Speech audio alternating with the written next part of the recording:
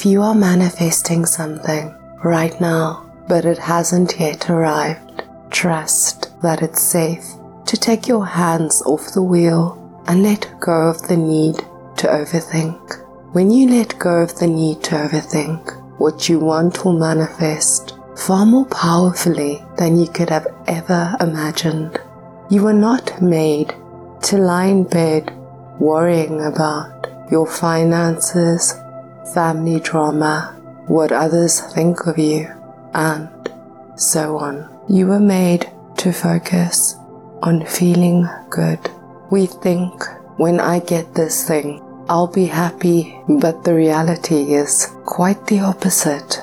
When you're happy, you will attract more of what you want. Making your happiness a priority is the key to manifesting.